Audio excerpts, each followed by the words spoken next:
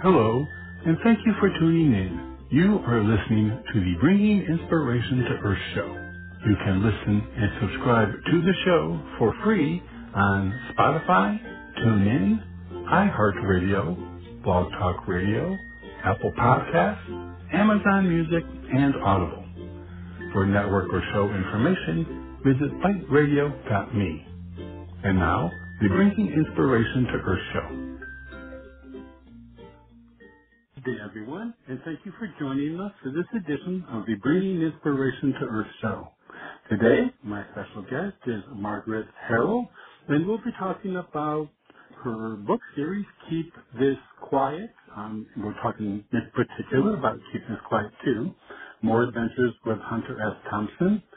In her brutally compassionate, explicitly honest second autobiography, Keep This Quiet 2, Margaret manages to repeatedly pull the rug out from under the reader. She travels from North Carolina to New York City to Morocco to Belgium to India to Switzerland to Owl Farm and many other places in search of herself. From depth psychology to dream analysis to hangoutologies to ecstatic lovemaking to out-of-body astral travels to spirit guides, adventures, and misadventures, she is guided and guides herself ever homeward to her own heart and soul. For more information, you can visit her website, which is margaretharrell.com, and that's Margaret, Harrell.com.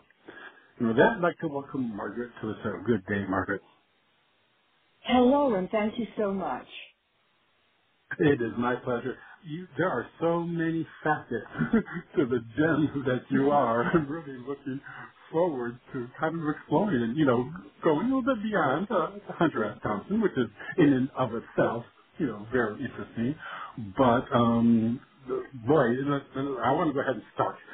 First of all, this particular book addresses Hunter S. Thompson, Milton Klonsky, and Jan Mensert. So can you give the listeners a little idea about who these men were? Of course. They deserve it. So I was born with a great curiosity and artistic sense and drive, and I was born in a small town in North Carolina where basically I was almost a blank slate. There was no culture to give me or background. So when I went to New York, I was hungry for all of that. And these were three remarkable men, each of whom in his own way could give me a large dose of culture, passion, information, confidence, self-confidence. So Milton was Milton Klonsky. He lived in Greenwich Village, and he was well known there. Marian Maggid, who published Commentary magazine at the time, managing editor, she told me when later I asked her, could I write an article about him for them? She said, begin it. There was a time when New York was known for its talkers.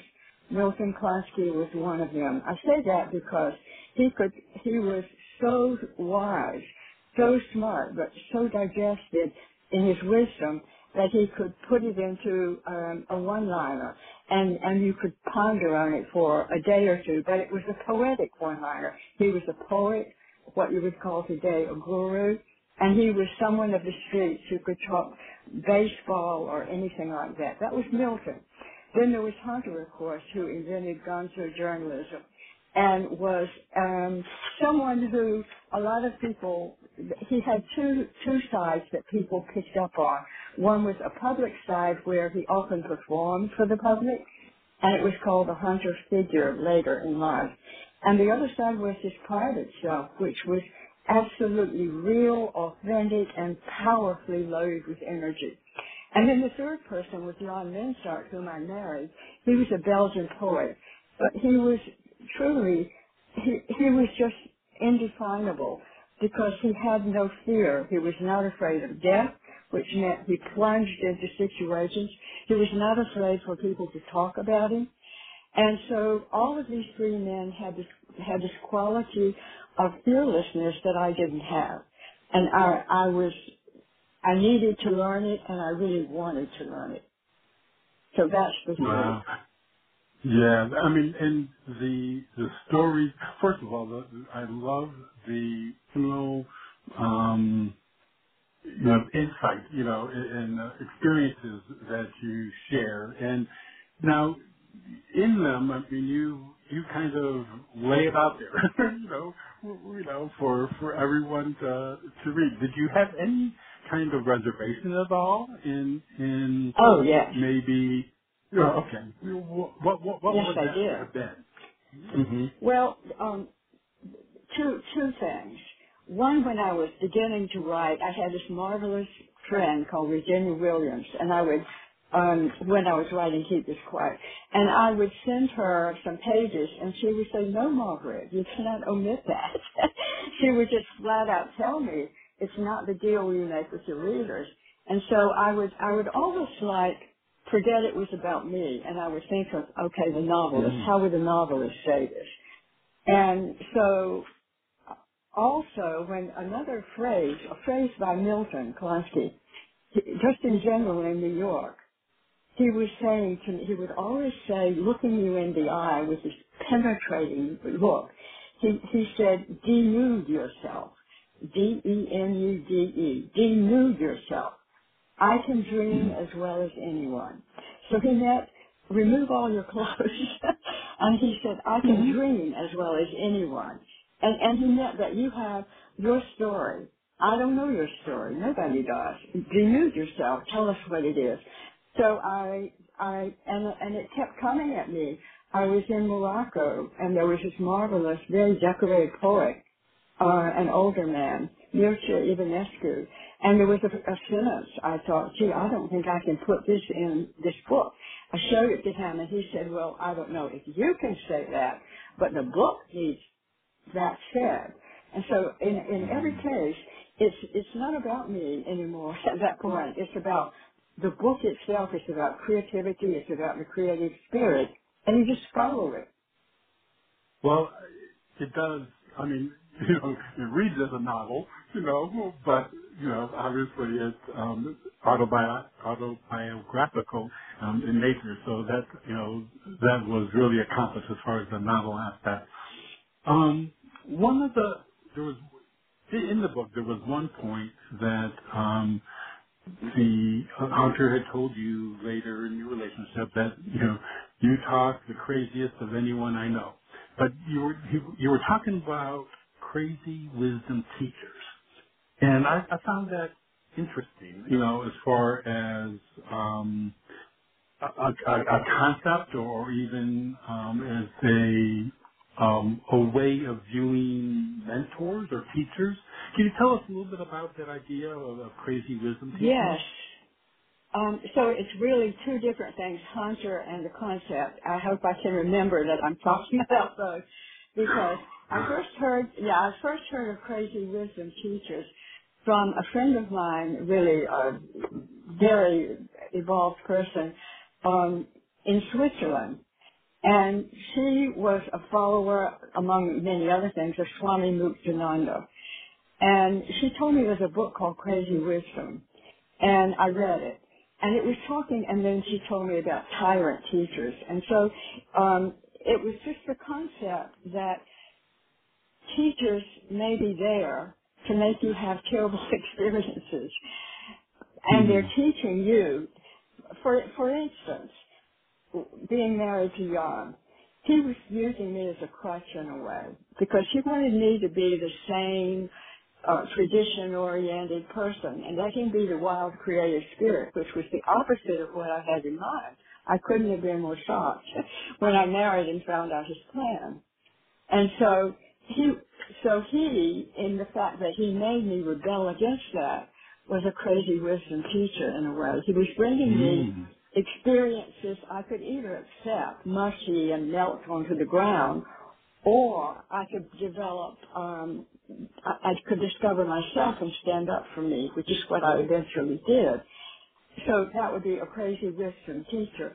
But in Hunter's case, I was telling him some of my I thought, well, who can I talk to about these early spiritual initiations? Believe it or Mm-hmm. not, I thought of him because he was so open-minded. I thought, well, if there's anybody who'll be open-minded and listen to what I say and not reject me, it'll be Hunter. So I was talking to him and, venturing to say just a few things about my experiences, meditation, visions, things like that. And he said, Margaret, you told the craziest of anyone I know. And I said, I was taken aback. I said, but Hunter, I'm not crazier than you, which I knew on its face had to be true. And he said, no, you're not, but you talk crazier. And that's when he said that in presenting himself, he had to create an alter ego, and actually more than one. And he used the alter ego to have experiences and say things that sort of protected and shielded him as a journalist, so that, he would have a certain reputation he could uphold, and you wouldn't know which was really coming from him and which was coming from the alter ego. So it's kind of two different things, but they do relate. Because in a way, so he was inventing the crazy figure, which was in part him, but not at all entirely. Yeah. He had a very, very interesting life as well. Now, speaking of crazy, when I was reading through about your pending marriage with Jan and visit to his parents, I would have thought that maybe his mother might have been a foreboding of things to come, because he seemed like, I don't know. How would you describe, her, I don't know. She seemed to be quite an interesting woman who maybe translated into Jan's beliefs. Well, to me, she was like core. It's hard to say. She was very, very different. She was totally different from me. She wasn't like aesthetic. His father was aesthetic. His father was dreamy and cultivated. His mother she came from what you call in Belgium, I don't want to be judgmental, but her background was like the peasant class. The peasant class, meaning growing up in a very rough environment, rough sort of fighting your way out way. And she carried that with her, this sort of fight. She didn't have like a lot of femininity, to put it that way. And I treasured my femininity, though. I like to get things kind of like through my femininity rather than discarding it. And she was like, more masculine. And basically speaking, she was more like the man and her husband more like the woman, in the sense that he was very genteel and cultivated, and he read books, and he was, he loved art and all this stuff. And she was like the masculine person in the two. Yeah. And Jan was kind of caught in between. Okay. Now, did he? Well, he must have been kind of incorporated a little bit of both of them. He was more the total artist, from his toes to his head and on up into the beyond. He was that's what attracted me. He was just like, he threw himself down into the earth like out of pure spirit. And then all he did was create. When he spoke a sentence, he was creating. He wasn't like grounded. He didn't have a sense of reality where if I do this, that'll happen to me, so I better not do it. No, no matter what the consequences, he might do it. And I was attracted to that because I was so fearful. I was afraid of consequences, and I grew out of it. But when I was very young, I was like fearful to take one single step because something might happen to me. Well, to see someone who was the opposite, and on top of that, he was like, I was like Desdemona to Othello, in the sense that it was a totally different world and culture, Europe and Morocco, and here I'm coming from a small town, and the fact that not only was it Europe than Morocco, but it was a man who was totally steeped in the whole history of civilization there. He loved every aspect of art. He wrote poems about the bombs falling on Dresden. I didn't even know the bombs fell on Dresden, or everybody should. But to him, that was a major event in his heart, the bombs falling on Dresden, that they were tearing down centuries of civilization. We didn't even have centuries of buildings in the U.S. So it was all so marvelously eye-opening to me. No, he was every inch, every raindrop that touched him, it was art. And that was, amazing to me. Yeah, that's very attractive, I would think. Now, when you recounted your time in Morocco, it seemed like that was a challenging time. So what did you kind of take away from your living experience there in Morocco? Well, one thing I took away was I was beginning to get this trust in life and the trust in what you call the universe. And I began to get this sort of sense, synchronicity and all. I began to get this sense that I had to stay there till I worked through some kind of spiritual growth. And for instance, I arrived there and I thought the women who were sitting there on the floor making elaborate pastries while their husbands went off to some kind of work, and for all I knew, they knew were unfaithful. But they were like sitting on the floor all day. I was thinking, how could you sit on the floor all day and make elaborate pastries, and this is your life? And the reward is that your children love you, your children adore you, maybe not so much your husband. Well, I began to understand slowly that patience is a fantastic, marvelous quality. So anyway, I began to understand. They say Morocco is a thinking man's country. So it's because of all the nature. And you walk out and there's nature everywhere. There was no stress, no pressure. You didn't have to, because there was no sense of time. You didn't have to think, gee, if I don't get to work by 9 a.m., everything horrible is going to happen, then I'll punch the clock. No, you walk down a dusty street with birds singing and clouds, huge clouds in the air. Maybe you've got mountains in the background. And it's the relaxation. The whole approach is different. So I finally realized I had to learn to appreciate what that life was offering. And I also had to get to a certain point in my own writing, which was, and actually two things. I had chosen Milton Klonsky. I used his words for my main character because they were so perfectly pre-written. I didn't even have to think of dialogue. I just picked his out. I could never have done better. Well, he died. I didn't know it, but as things happen in the universe, he had to die before the book could end.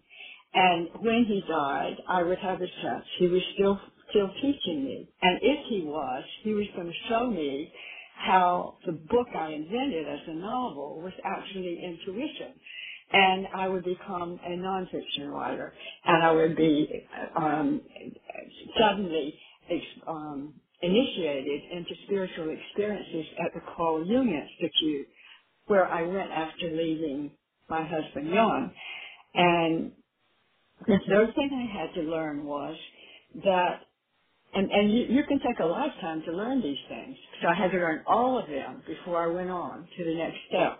The third thing was that, so my husband was trying to blackmail me that he would die and commit suicide if I left. I had to learn that it wasn't my job to keep him alive. I thought that you can't just walk away from a situation like that. But I learned that I was preventing him from developing his own strength if I let him rely on me. He had a soul. He had inner strength. Using me was making a codependent relationship that wasn't necessary. So for learning all those things, I had jumped a few notches in consciousness, and I could go on to the Jung Institute and be ready for the next step. Yeah, wow. That idea of the blackmail, the suicide aspect, it seemed, after reading, several of Hunter's letters, and then hearing about Jan, that there's a lot of sadness, depression. So is this Yeah. was that an aspect that kind of was ever present in these men's lives? Now, which separate, who has the sadness and depression? I read. I mean, first of all, about Jan and the idea of blackmailing you, threatening suicide as a way of trying to control you. But he considered him melancholic. Right. He used the word melancholy as what he had, as like a state that you just go on in. So he had melancholia, he said. And that other musicians had it because he was also a musician. Okay, so that was his term. Did for you, did it would it appear as sadness? I mean, did you feel that it was melancholy versus sadness? And I'm trying to see if the authors. It seems that there was this challenge of sadness or melancholy that ran that seemed to be present in their lives. No, I mean we all experience sadness, but like when I was reading through some of Hunter's letters, when he was talking about about how everything was falling down around him and needing to write a book and not wanting to write a book and I mean it just seemed that there was this inner struggle that he seemed to have that I don't know if it my question is it you think that it maybe contributed to being an effective writer, or what's your view of that? So I'm so glad you asked because I don't know if I can explain how I perceive it, but it's living life with intensity. So all three of them have high energy, and high energy goes with high vibration, but it's very hard to stay on it. And so when you have that high energy, high intensity, you're experiencing a range of emotions, and you are taking risks, whether you even want to or not, because the energy is strong. That strong, it wants to do things. It wants to be moving around, and sometimes it's hard to even keep up with the energy itself. And so it's not like a single emotion of sadness. It's part of a richness of a whole range of emotions. And so but beyond that is the intensity, and the intensity can be mercurial. It can be very sad one moment, and the next moment it can be laughing in that, because there's that much energy. It can reach the tipping point and go up or down. So I don't think I would have stayed with anybody even then. Now I definitely wouldn't. But I can't speak for me then, but I think I can. I wouldn't have stayed with anyone whose predominant emotion was that they were defeated, that it was all gloomy, that they were sad, and that's it. It was the contradictions, the mixture of all these various intense emotions that didn't stand still. Once I after I went back to see Hunter at Owl Farm, and it was 1990, and I just started spiritual courses and knew how to put my hand in auras and read the aura. I said, Hunter, can I read your aura? Can I feel it? And he said, yes. See, that was the thing. He wasn't hiding ever. Yes, you can do that. So I started feeling his aura, and I never felt energy that was popping and moving and jumping to such an intensity. And I thought, my goodness, no wonder he's the way he is, going to extremes and all. That energy is so volatile. How can anyone stand in such energy? So my impression wasn't to stop it and say, now this is sadness, because there was intensity that kept moving and was going toward non-sadness, if you know what I mean. And the reason I left John was I thought it was stuck, that he didn't want to change truly, and that it was a codependent, eternal situation, and therefore, no, I couldn't stay in there. I had to be strong enough to realize I would be saving myself. Or Milton Clancy, see, here's one thing he said. He was very direct and wise. So I would tell him I would go once a year back to New York City from Morocco, passing through a month in North Carolina to Rice and stay with my parents.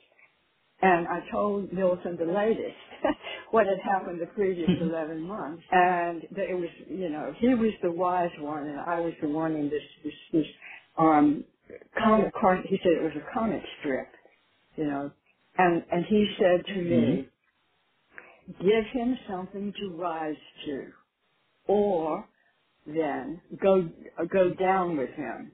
But don't be a bystander while this man commits suicide. So he had seen a girlfriend who committed suicide, an artist, a singer. So he said, give him something to rise to. That should be my role. Give him something to lift himself up. Or go down with him and commit suicide. Don't be a bystander. Go down with him. Don't be a bystander while this man commits suicide. Well, obviously I could never think, it put it in such light. I couldn't be a bystander and let him go along and go down. I had to either give him something to rise to or decide it was impossible, at least on my part, and I shouldn't be there at all. Maybe somebody else could do it. Wow. That's I mean, that definitely gives one pause, I would think, yeah, and I can understand the idea of, giving them something to rise to, but did you feel, any, pressure or responsibility, the idea of, the need to provide something to rise to? I did so that's it. For a long time I felt it was my responsibility. Okay. I thought if you're with someone and they threaten suicide, right. It's up to you to prevent it. It's up to you. Mm-hmm. Your job. But I right. Finally, in my consciousness, said that is an inaccurate expression of why we're alive. It's not up to me because that's codependent. And it's manipulative because he has a soul just like me. And if I can get myself out of situations, he can get himself out. If he looks inside and finds the strength, that is his karma and his job. And so when I left, I asked a very well-known psychic, he was considered the successor to Edgar Casey.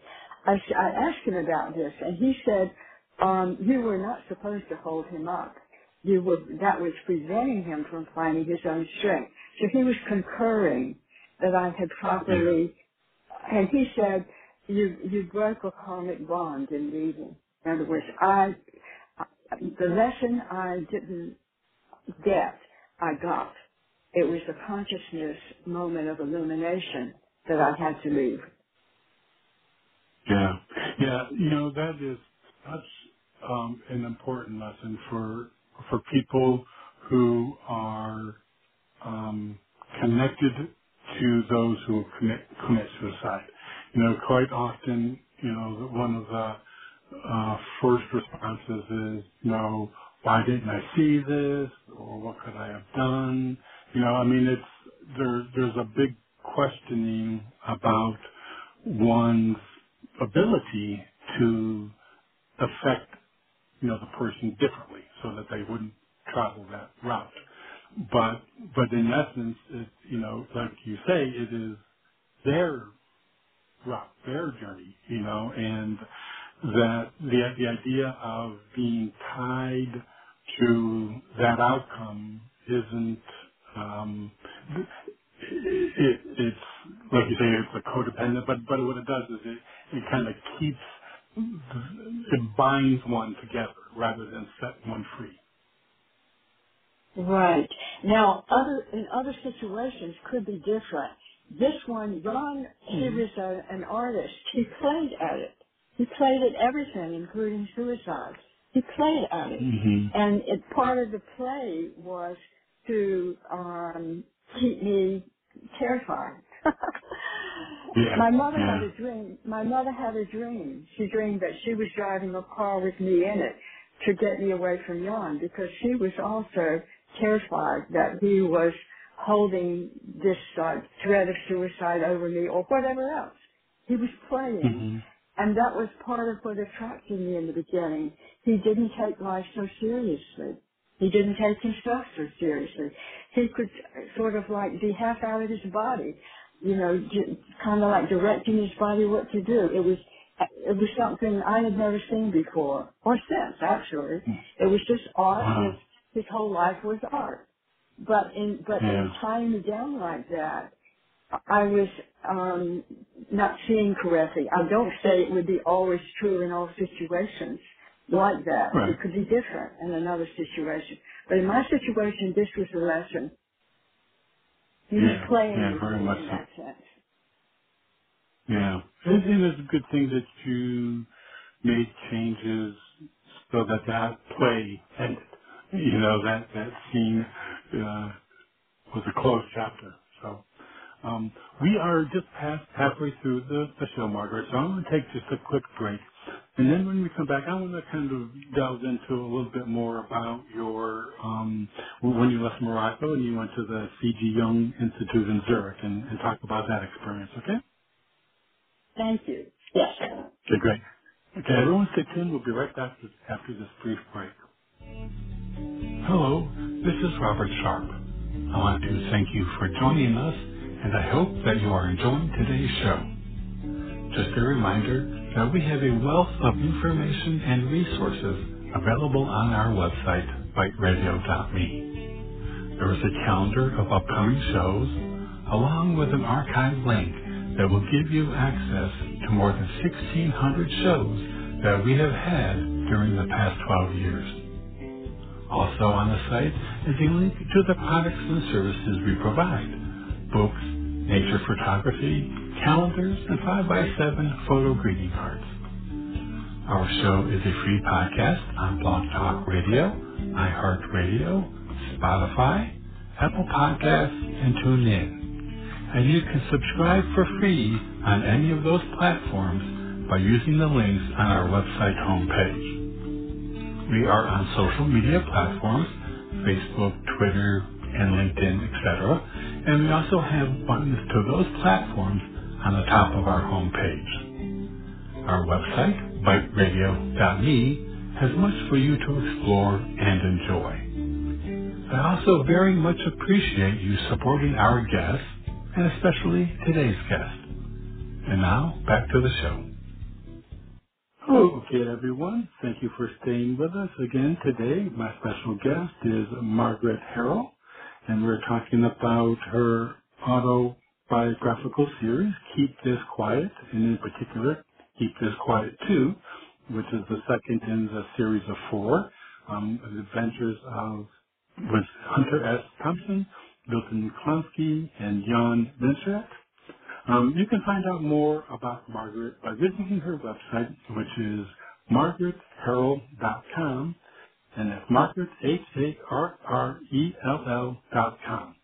Okay, everyone, we're back with my special guest, Margaret Harrell. So, Margaret, you talk a lot about Hunter, Milton, and Jan during the first half of the show. So I want to talk about you, a little bit more about you and the variety of life experiences that you had. Now, you did mention that after leaving Jan in Morocco, that you went to the C.G. Jung Institute in Zurich. So tell us about, kind of how that came about and what was your experience there? What was it that you were seeking?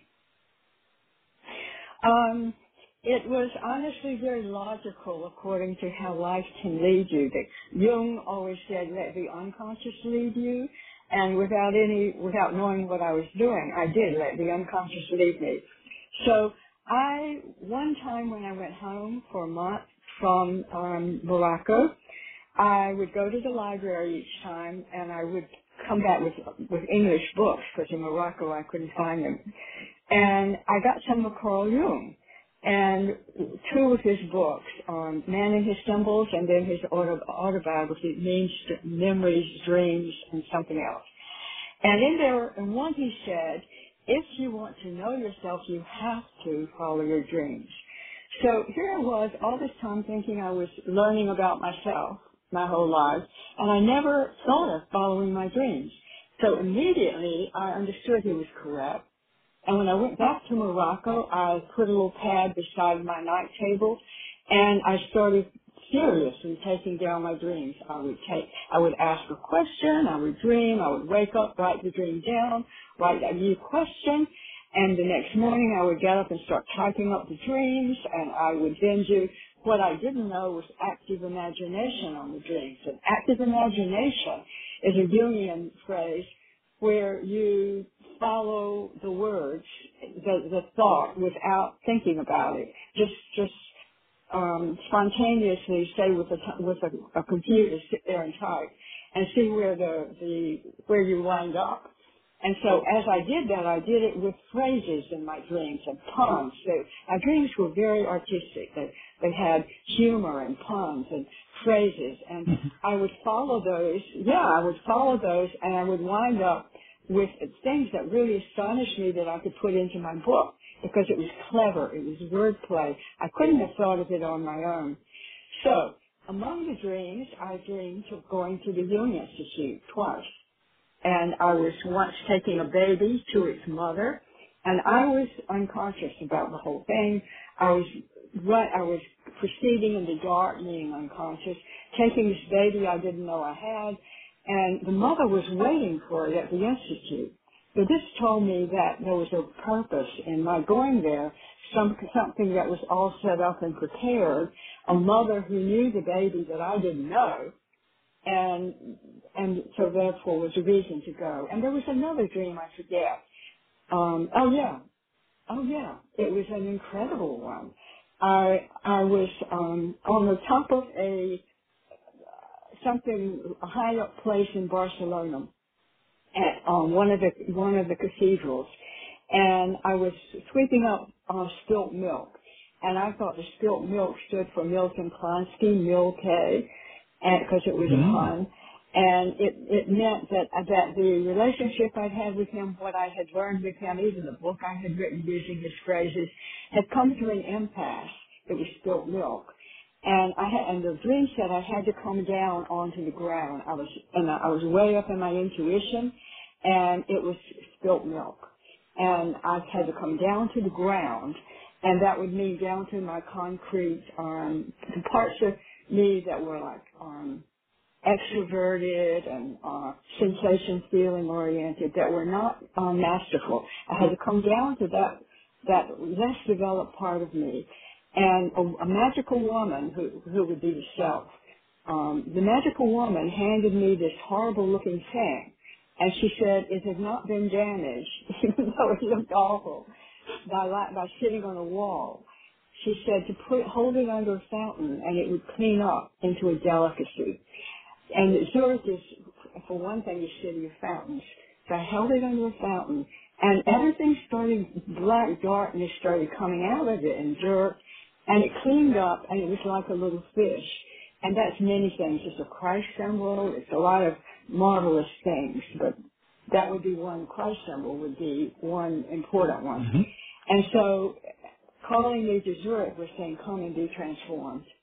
And let the Yeah. part of yourself that you've not been using or developing become a delicacy. The ability to communicate on the ground level, to externalize. That kind of communication that you've not developed because you're sitting there introverted, intuitive thinking. That's not all there is to you, the dream is telling you. So I went to Zurich, and that's where I had this big initiation and perceived that Milton Klonsky was guiding me from death and all this stuff I never knew was possible. So the dreams had told me that that would be waiting for me there. Wow. Yeah, and when you mentioned the baby, the first thing, and the mother, the first thing that popped into my mind was the idea of a new life, something, and an unknown new life, that kind of needed nurturing, and the mothering aspect, that you would be able to get there. So anyway, Yeah, but it does seem like, absolutely. yeah. Yeah, it does seem like that then kind of puts you on a different trajectory. So what from that, in the introduction I mentioned that, there were, excuse me, you had the guidance, and from guides and out of body experiences, astral travels. So what were some of the, obviously those dreams, were very informative for you. What like the astral aspect? I mean, I love astral travel.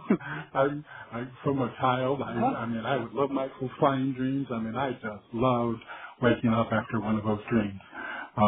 So what were your experiences? Well, see, first of all, it's very hard to do any of that in total isolation where there's no one supporting you. So I was now in an environment where Jung himself had what he called a confrontation with the unconscious or the self.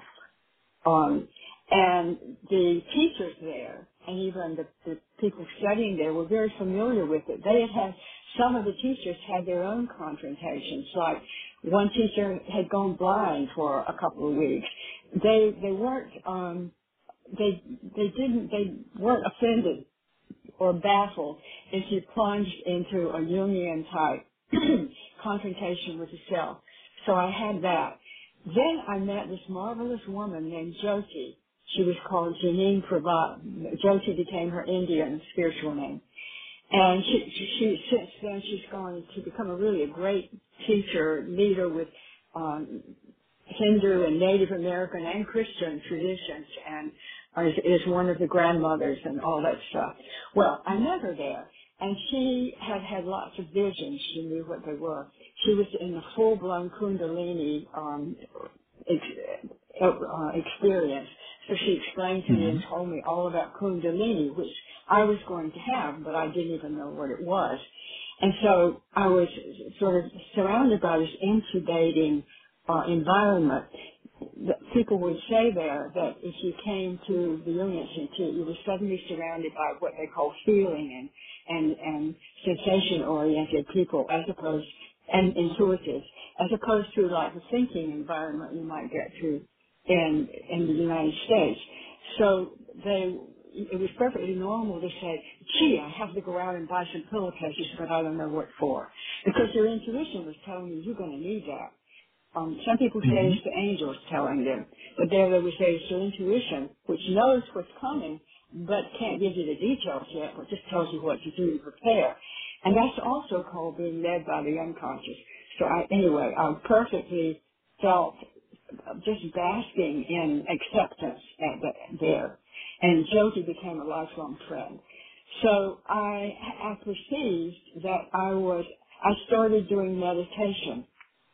I had never meditated, and I tried the simple way, like set a little timer for 20 minutes. The very sort of like metronome kind of way, which wasn't really my way, but I was trying. And I got to the point, I was learning. I meditated, and basically it was more dreams for me. So I woke from a dream in September, and it was in the 1980s. I woke from a dream, 1985. I woke from a dream, and I had this sense from the dream that I'm to stay right there in bed and keep meditating, and something's going to happen. I've got to not move, and I got to trust. And so I didn't know why I had to do this, but I kept staying in that bed, and I suddenly would see little visions that would tell me, you're getting closer, you're getting closer. And I had the sense my parents were there, both not in spirit form, were there also telling me, we're behind you, we're going to help give you energy, because I needed energy to get to where I had to go. And finally, after I forget how long, I broke through. And I was in the sense of a different consciousness, like I had burst through into someone else's consciousness. And I saw a vision. And in the vision, I saw a man. And it was just like this blessed, sacred sight. There was a man, and I was looking at him. And he was standing before an empty auditorium, outdoor stadium, like a baseball stadium, outdoor.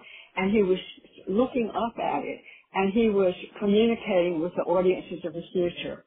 And he was setting up how his message was going to get to them in the future. And at the moment, the stadium was empty. It was so incredible, the sacredness of his intensity, because I loved intensity, his intensity and his knowledge that this was going to work.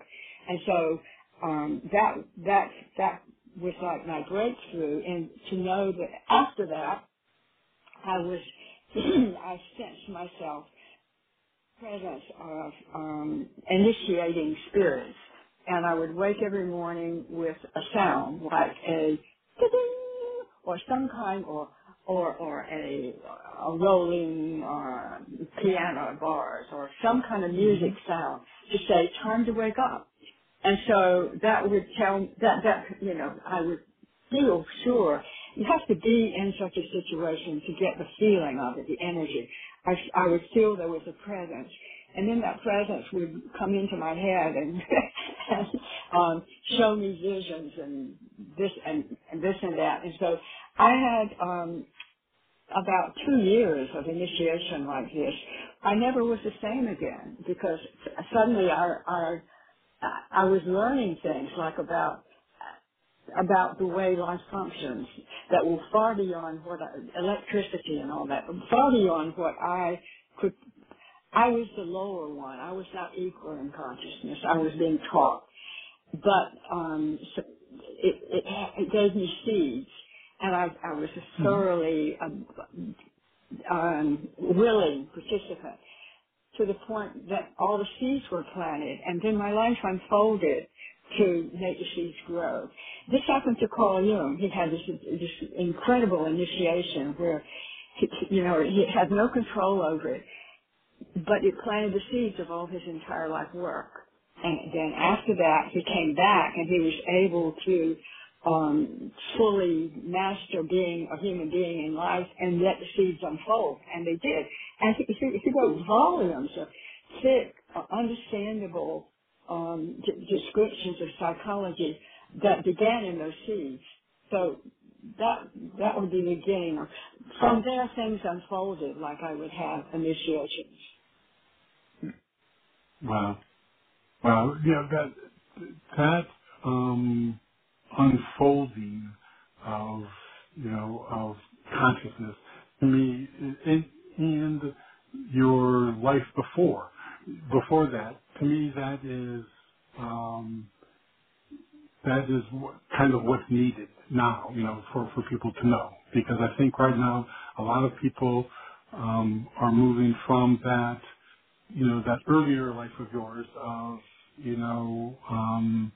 being very much in the physical, in the living life, and learning to the energetic, presence, and I think that that's something that's happening now. And if people can hear that, you had this one kind of life, and then you had a change. You're taking your journey, and then all of a sudden, not all of a sudden, but I mean, then you have this, you have this shift that happens, and then it takes you, down a different path. It's kind of like a fork in the road in a way.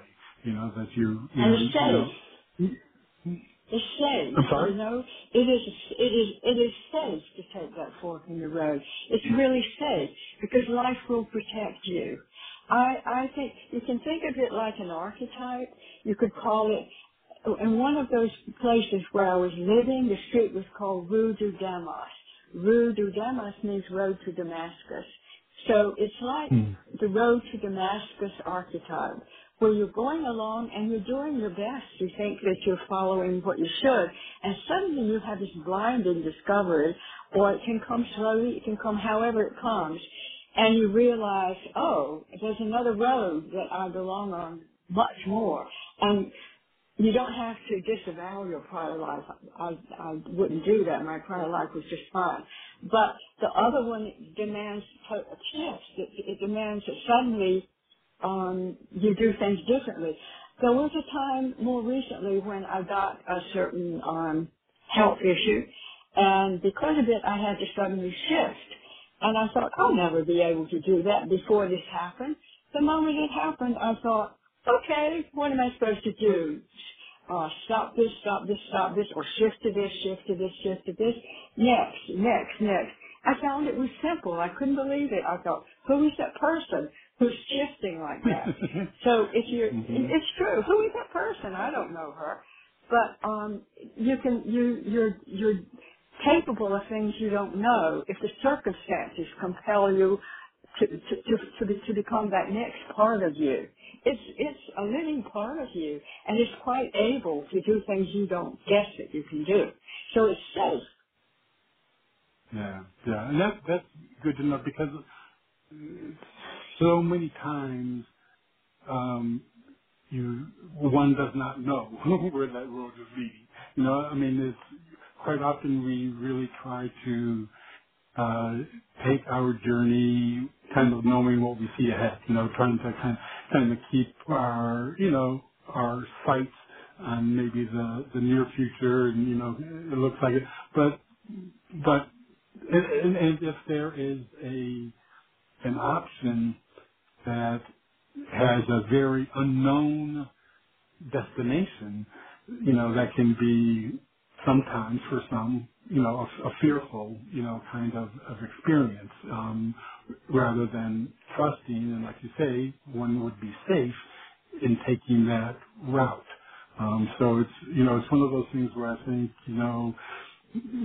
once you have, kind of taken a chance on a road that you didn't know where it went, and you come out, even better than you expected, or coming up with things that you'd never anticipated, in a positive way, then it makes it, like you said, easier when that kind of fork comes up again.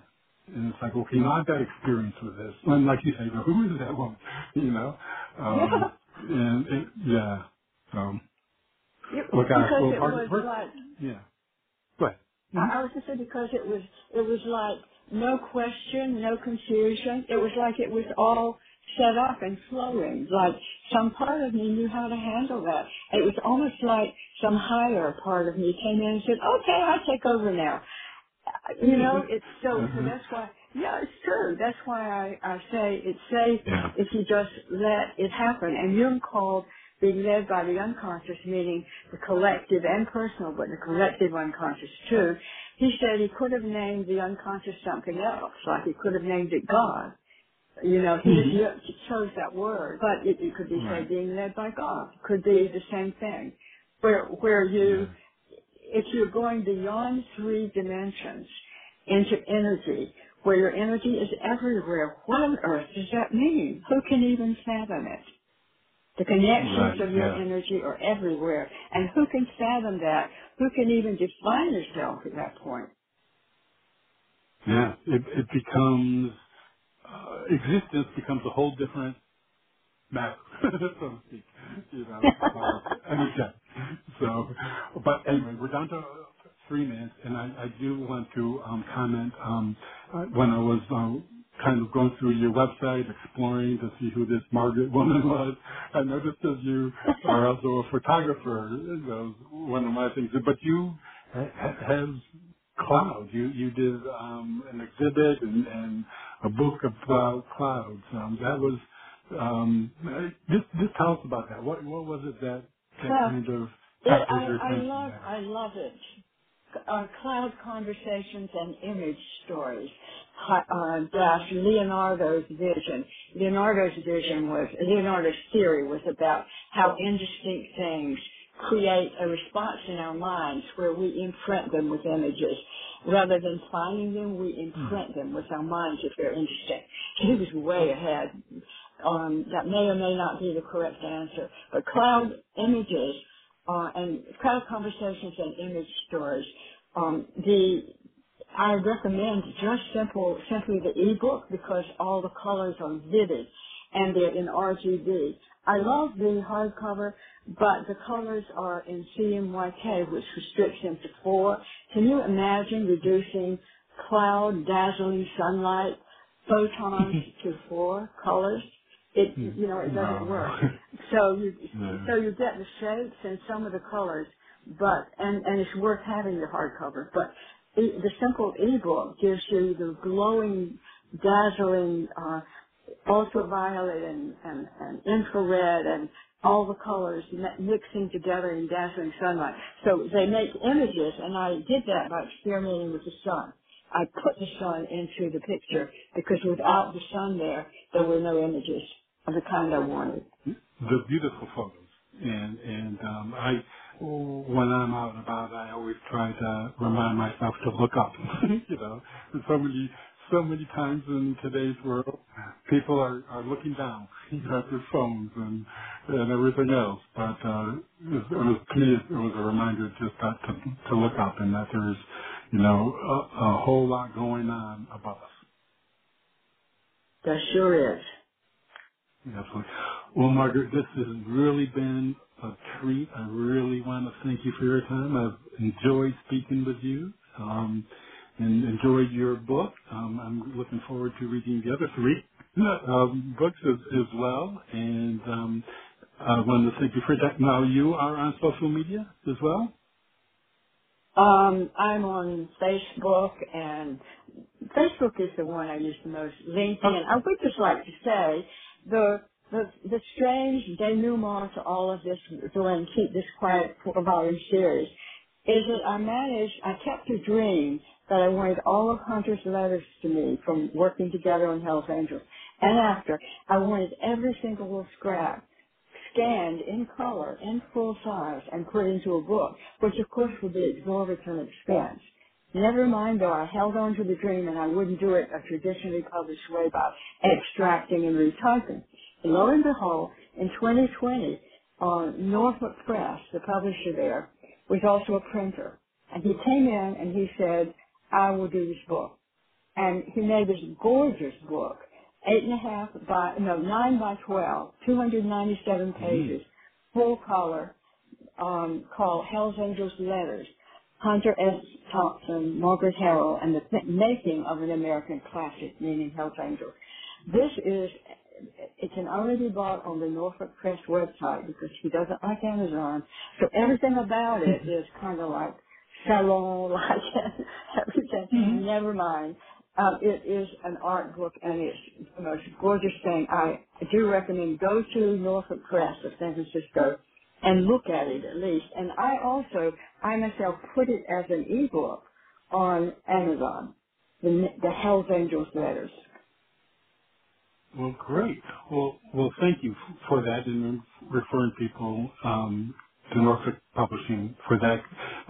It sounds like a work of art. Kind of giving Hunter the attention and the quality that he deserved. Yeah, he's one of the authors. He wrote a quarter of the book. Oh, great. Good. Well, thank you for your time. I look forward to keeping in touch. I'll